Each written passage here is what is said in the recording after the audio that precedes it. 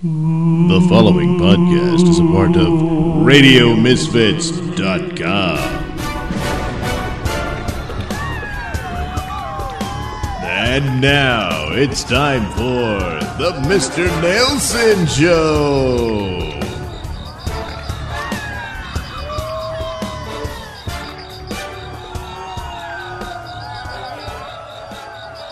Okay, this is episode 275 of the Mr. Nailsin Show. And once again, I'm sick with a cold, possibly the flu. I don't know. It seems to be getting worse.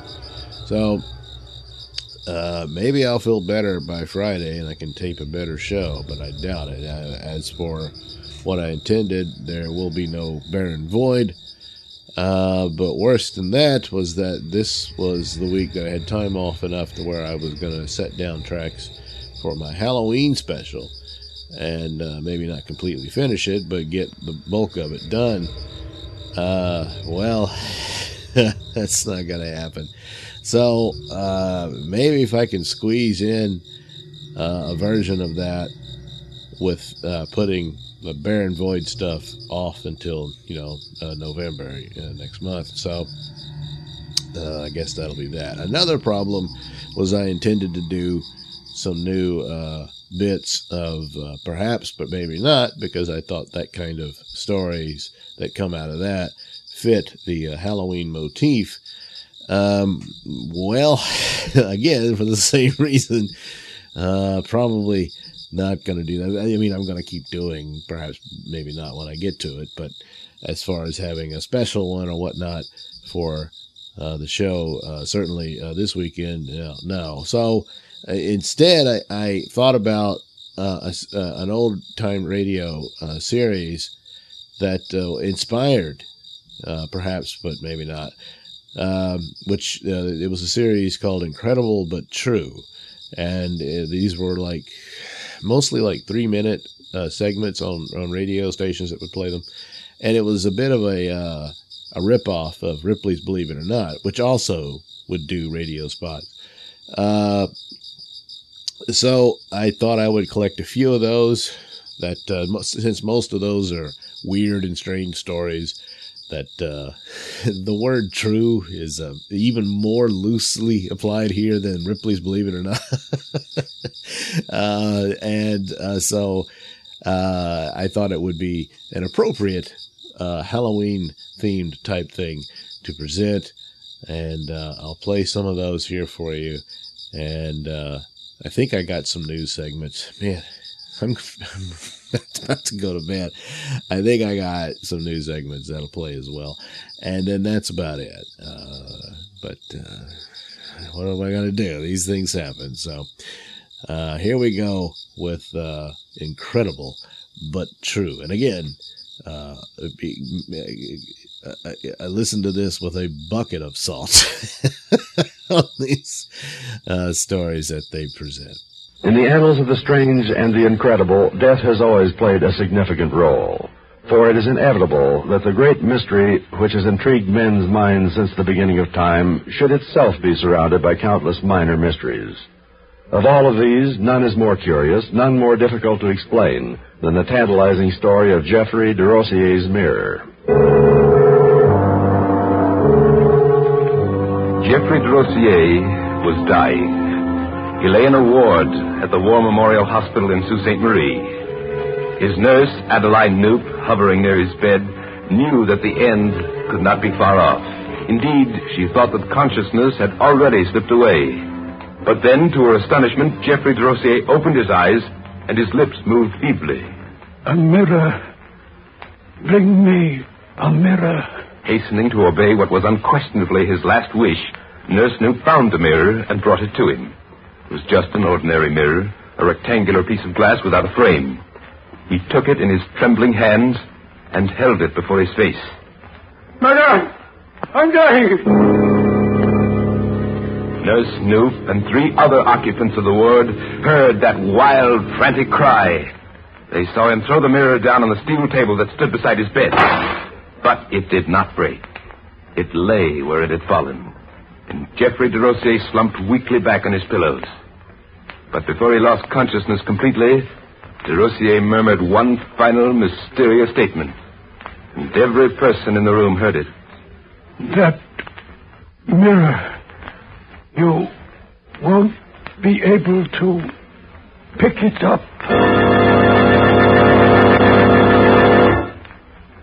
Later that morning, when the body of Geoffrey de Rossier had been removed, Nurse Snoop assisted in preparing the bed for a new patient. And then the mirror, still lying on the table, caught her eye. She bent to pick it up. A moment later, her face suddenly white, she hurried out of the room and summoned an intern who was passing in the corridor. When she told him her story, he followed her to the bed, chuckling with amusement. Relax, nurse. I don't think I'd be too upset about this. But I tell you, it won't budge. You've heard of an E-Day fix, haven't you? The late patient planted the idea in your mind, and it stayed there, that's all. You said you wouldn't be able to pick up the mirror, and lo and behold, you can't pick it up. Let's see you pick it up. Good Lord. For some strange reason, it's stuck to the table. And it remained stuck for 24 hours. During that time, practically every doctor and nurse on the floor tried to move it. And throughout that whole day and night, there was scarcely a person in the War Memorial Hospital who was not recalling, with a shudder, those strange last words of Geoffrey de Rossier. The following morning, Nurse Adeline Knoop came back on duty. Her first act, when she entered the ward, was to approach the bedside table. The occupants of the other beds watched attentively as she made one final effort to remove the mirror. I just touched it. Why, it flew high in the air. After that, the mirror was carefully examined. No chemical or adhesive substance was found, either on it or on the surface of the table. Efforts were made to force it to readhere to the table, but they were unsuccessful. It still remains a mystery. A mystery incredible but true.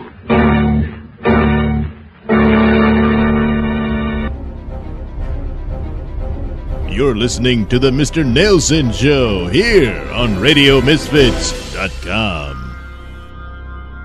Mr. Nailsin here. Say, do you love the sound of my voice? I know, me too. Well, now, with a little chump change, you can enjoy the sound of my voice while watching a movie. That's right. Films like Beast from Haunted Cave. It's about a bank heist gone wrong. No, it doesn't go wrong because the handsome ski instructor foils the plot, or because the robber's chain-smoking nymphomaniac girlfriend turns on him. No, it's because the gang didn't count on a giant spider monster living in a nearby haunted cave. The film stars Michael Forrest, who portrayed Apollo in the original Star Trek TV series. Yes, he's the guy who became a giant, making Captain Kirk look up his toga.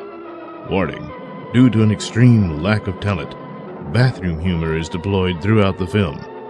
So what are you waiting for? Head over to sellfy.com/Nailsin. That's sellfy.com/Nailsin. Yes, Nailsin for me. There you'll find all the films that I've graced with my smartass commentary. So again, head over to sellfy.com/Nailsin. Sally, I told you needed to lose at least 25 pounds, but since our last visit, you've gained 10. I know, Doctor, but no matter what I do, I just can't seem to fight my compulsion to eat. Well, perhaps you should try Slip-Through. Slip-Through? What's that? Why, it's the latest in diet pill medication. Utilizing the Slip-Through treatment, you can eat whatever you want, and you won't gain weight. In fact, of course, you'll lose it. Oh, well, give me it. Well, now, wait. There. Of course, there are certain side effects, including, anal leakage, projectile diarrhea, and of course your bed sheets will look like an empty pizza box. Wait, what? Well, you gotta understand, as the slip-through denies your body its ability to store fat, well, the food's gotta go somewhere, so, of course, it slips through. Oh, you mean, It's working already. Slip-Through, available at Walmart, Walgreens, CVS, and other fine pharmacies. Warning, slip-through may result in projectile vomiting, projectile diarrhea, anal leakage, bleeding urine, bleeding eyes, organ failure, and memory loss. You have been warned. You're listening to the Mr. Nailsin Show here on RadioMisfits.com.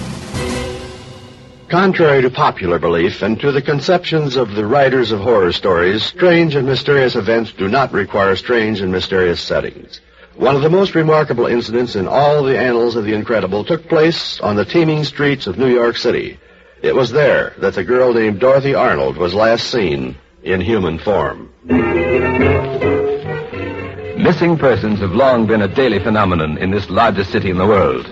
Consequently, the chief of the Missing Persons Bureau of New York City looked upon it as a matter of routine when on December 13th, 1910, a middle-aged man in a state of great agitation came bustling into the room. You people have got to help me find her. She's gone, disappeared. I want you to start looking for her this very minute. That might be easier if we knew who she is. It's my ward. It's Dorothy Arnold. How long has she been missing? Almost 24 hours. She came to my office yesterday morning. When she left, I walked up Fifth Avenue a few blocks with her. We separated at 79th Street. Which way did she go? She went into the park. She always came home for dinner, but she didn't show up. I waited up for her all night, but there was no sign of her. Within a half hour, the elaborate police machinery had gone into motion.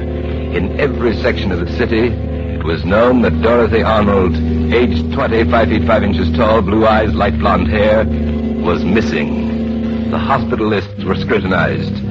The recent arrivals at the municipal morgues were examined closely. Shadowy figures who were well known to the police were rounded up and questioned.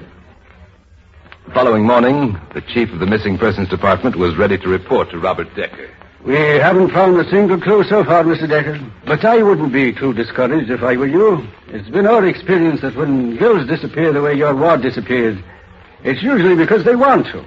You mean you think Dorothy ran away? She doubtless had at least one male friend who wouldn't have been averse to the idea, didn't she? The only man she cared about, the only man she ever paid the slightest attention to, happens to be in Italy at the moment. When she came to my office, she was planning a tea for some of her former classmates, about 60 of them. It was to be held in my home next Thursday, the 17th. We talked about it all the way up Fifth Avenue, and Dorothy was tremendously pleased and excited about the whole thing. When she left me there at the 79th Street entrance to the park, she was well and happy. And then something happened to her. From that day until this, Dorothy Arnold has never been seen again. All this, one may say, is scarcely remarkable. But the case of Dorothy Arnold becomes remarkable when one considers an item that was printed in the pages of the New York Sun on December 13th, the day her disappearance was reported. Scientists were baffled by an unprecedented occurrence in Central Park this morning. There has never been a swan on the park lake before, but one appeared there today.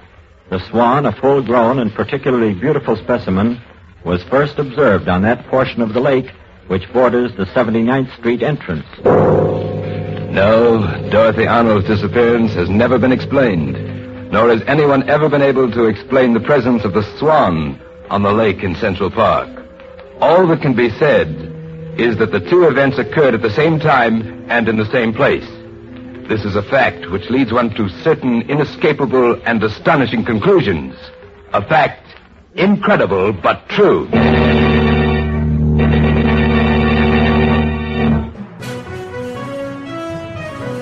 This is a Nailsin News Bulletin. Burglar got off with 12-inch adult toy. Hello, I'm Mr. Nailsin. A burglar broke into a North Carolina residence and stole a 12-inch sex toy. Brunswick County Sheriff's Office deputies responded to a reported break-in at a residence in Leland, a town 10 miles from Wilmington. The burglary suspect, who remains at large, entered the Buckwood court home and departed with the 12-inch electric vibrator wand, 2 pieces of jewelry, coins, and several other items worth a combined $450. The stolen sex toy is valued at $30, according to the report, which does not reveal whether the item was new or used, or if it came with batteries. The victim is listed as the 38-year-old woman who owns the 1,600-square-foot residence. If apprehended, the vibrator thief could face larceny and breaking and entering charges. Boy, that sounds like a lot of trouble just to rub one out. This has been a Nailsin News Bulletin.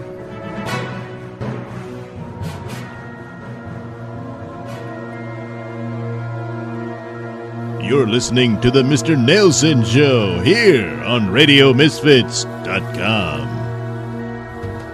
Holy, where could I get a shirt like that? Oh, you need only look at the Mr. Nailsin stores and shops. Stores and shops? You mean there's more than one? That's right. You see, you can go to the Mr. Nailsin store at Zazzle.com where there's all sorts of hats and shirts and sweaters and other good things like that with all kinds of Nailsin art. And of course, the Mr. Nailsin Show logo. Or you can head over to Society 6 for the other Mr. Nailsin store where there again, more articles and apparel and other nice little things with Nailsin art all over them. And last but not least, you can head to the Teespring store, the Mr. Nailsin shop, where, yes, you guessed it, more Nailsin shirts and mugs and stickers and other great cool things of Nailsin art. All there for you. So, of course, the choice is yours. The stores are many. So look up Mr. Nailsin stores at Mr. Nailsin shop at Society 6, Zazzle.com, and Teespring.com. Oh, man, I can't wait! Yeah, well, don't. You're listening to the Mr. Nailsin Show here on RadioMisfits.com. The poltergeist, or playful spirit, has been for centuries a familiar figure in the literature of psychical research. No one has ever seen him, no one has ever proved that he really exists. And while sophisticated minds of the 20th century may scoff at the idea of an invisible imp who maliciously moves furniture and shatters crockery, there are literally thousands of cases of such spontaneous physical phenomena which cannot be otherwise explained. There is, for example, the case of Mr. Playfair, the miller of Kent. J.C. Playfair, owner of the furnace mill at Lamhurst, Kent, was a solid and practical man.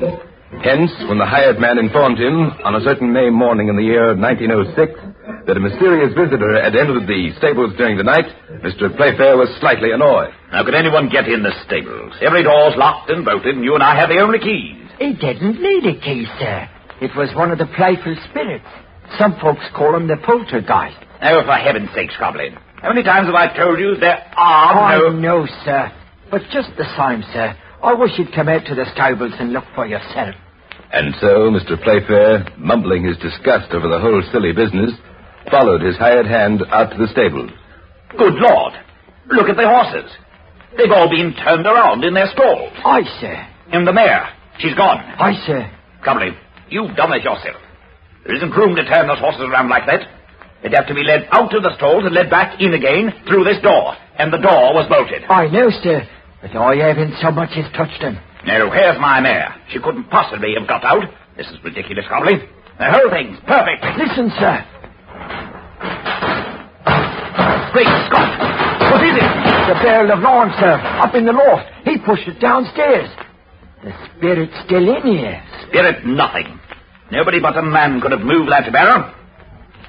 You up there! Come down! Come down, I say, or I'll come up and get you! But no one came down. And when Mr. Playfair, stepping over the lime barrel at the foot of the stairs, climbed up to the loft, he found it quite empty. He was on his way back to the ground floor again, when suddenly... The water butt, sir! Standing right there in the corner. He just turned it over. The water butt? Good Lord, man. You and I together wouldn't have the strength to budge it. Well, he did, sir. And that means he's right here in the room with us. And that means I'm getting out. Cobley, wait a moment. Come back. We're not leaving here till we've found my mare. The hay room is the only place left. And she couldn't very well be in there. Now, could she? The hay room was a tiny space adjoining the stable. And the doorway to it was scarcely wide enough for a man, much less a horse, to squeeze through. Nevertheless, Mr. Playfair, having no place else to look, and ready by now to believe almost anything, did pull open the door and squint into the gloomy, malodorous room. Cobley, look! She is in here. Now, how on earth could she have gotten through this narrow little door? Of course, any sensible and civilized person of the 20th century knows that there are no such creatures as poltergeists.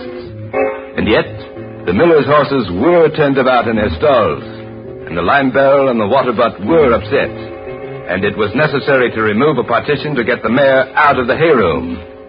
And though we may dismiss, with a superior smile, the idea of a playful spirit, these remain facts. Facts incredible, but true. And now, it's time for the Bayou Crime Report. Man broke into woman's apartment and exposed his genitals. Hello, I'm Mr. Nailsin. An 18-year-old man is accused of breaking into a woman's apartment and exposing his genitals. Capon Linden was arrested and charged with unauthorized entry of an inhabited dwelling. Lafayette police responded to a call about an intruder at about 5 a.m. to an apartment complex on Bertrand Drive. The victim told officers she woke up and saw a man, later identified as Linden, standing over her bed with his genitals exposed and ejaculating onto her bed. Oh, God! Man, I should really read this ahead of time before I tape this stuff. Officers combed the area to find and arrest Linden. I assumed he was fully dressed and no longer dripping everywhere. But anyway, bond for Linden was set at $10,000. Yeah, well, I guess he got off, but he won't get off. Okay. The Bayou Crime Report is a presentation of Nailsin Productions. Out of the annals of the strange and the incredible, accounts of nightmarish creatures often appear to challenge our credulity. Here is a story about one such creature, a fantastic creature called the abominable snowman.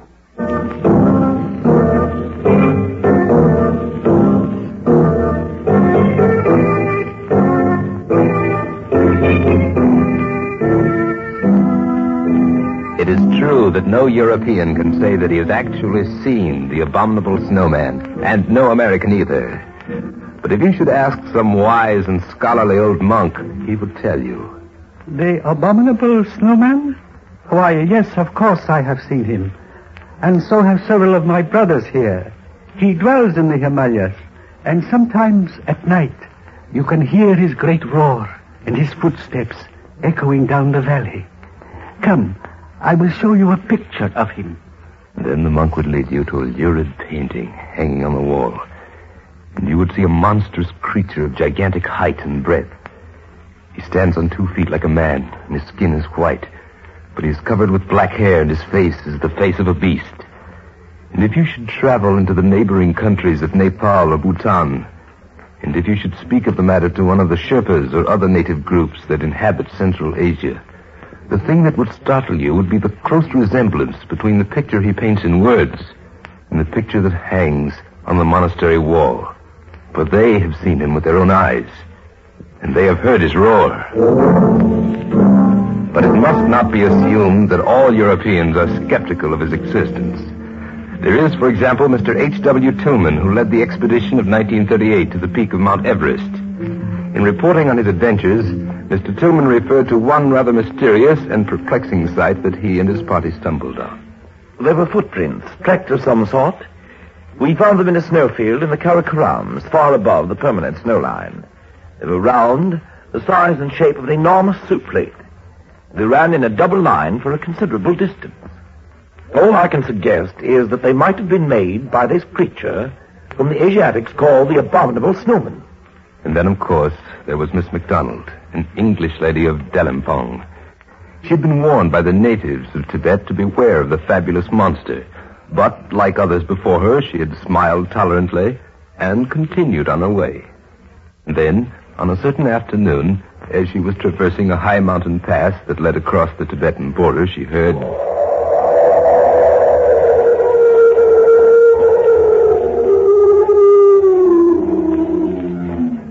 It was not the roar of an avalanche.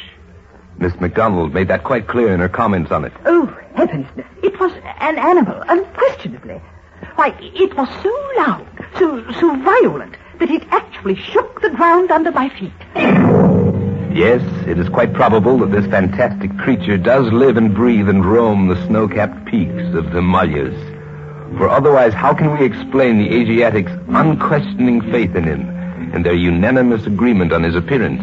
And how can we explain the tracks in the snow and the great roar that shook the earth? It seems, on the basis of the evidence available, quite likely that someday science will recognize the abominable snowman, not as a myth or a legend, but as a fact. Incredible but true. Oh, boy. What's the matter, Sally? I guess the beer just doesn't give me the buzz it used to. You need a butt chug. A butt chug? No, I'm not pouring beer in my ass. Not beer. Cough syrup. Here, let me flip you over. What? Oh, ow. Oh, my. Oh. Let's move these panties aside. And we'll insert this tube. Ooh. Here comes the cough syrup, Sally. Oh. Wow. The walls are melting. I see flowers taking flight and turning into stars. Can't get a buzz? Then you need a butt chug. Warning, butt chugging may lead to brain damage, rectal rot, and or farts that smell menacing. In today's modern world, we tend to ridicule the idea that there are people possessed of the power of transforming themselves into animals. Yet, every now and then, a story appears in the chronicles of the strange and the incredible that makes us pause to wonder. Consider, for example, the case of Carl Janus. When the writer Maurice Russell retired to a lonely cabin in the mountains of northern Georgia, he took with him voluminous notes which were to form the basis of his next novel. But he did not know then that the most intriguing, the most tantalizing story that he would ever write lay not in his carefully kept files, but in the creature who bore the name of Carl Janus. Yes? Come in. Good morning. The sound of that voice, Russell whirled around. My name's Janus. I just moved into the hut down the valley. Well, I'm glad to know you. His new neighbor's appearance had shocked him to the core. His brows were shaggy, and his black beard failed to conceal his remarkably powerful jaws. The hands were covered with thick hair and tapered off in long, dirty, claw-like nails. And his front teeth protruded like fangs. Why, he's like an animal. A week later, Russell stumbled on the answer. It was during a conversation with another neighbor, Saul Pritchard, who had dropped into the cabin with a piece of bad news. Tom Westerfield's boy, walking along the road last night, and all of a sudden this critter jumped out at him and darn near tore him to pieces. Says it might have been a big dog or a wildcat or even a wolf. That's it, of course. That's what he looks like. A wolf. In the 2 months that followed, 4 other men were also attacked. And then, on a certain night, when Saul Pritchard was returning from a trip to town, his wagon had just rounded a sharp curve on Little Bald Mountain, and suddenly his horse reared back and whinnied in terror. It's the wolf. As he spoke, the wolf, who had been crouched on a boulder at the side of the road, sprang through the air. Saul Pritchard seized a pitchfork that lay beside him in the wagon. He raised it in front of him to guard himself, and the beast's body, hurtling against the improvised weapon with terrific force, was impaled on the prong. Saul did not wait to see whether it was dead or not. But the following morning, searchers who returned to the scene found only the bloody pitchfork. Afterward, as time passed, and no more attacks ensued on the roads around Bald Mountain, the inhabitants concluded that they were at last rid of the killer. But the writer, Maurice Russell, has added a significant footnote. A few nights after Saul Pritchard's encounter with the wolf, Russell and Pritchard visited Carl Janus' hut. No one responded to their knocking. Janus lay motionless on his bed. His shirt front was stained with blood. Russell unbuttoned the shirt and examined the body carefully. That pitchfork you used, Saul. It had 3 prongs? Yes, that's right. Why do you ask? Because there are no holes in Carl Janus' shirt. But there are 3 deep gashes in his chest. Yes, the man, Carl Janus, the man whose appearance in the community had been simultaneous with the appearance of the wolf, had died with marks on him which one might have expected only the wolf to bear.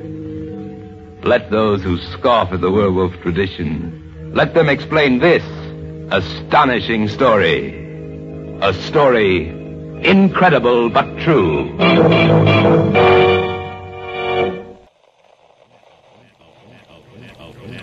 The views and opinions expressed during the Mr. Nailsin show do not necessarily reflect those held by RadioMisfits.com. So, any complaints and or comments should be sent to @Mr. Nailsin on Twitter, where they will be promptly ignored and or blocked.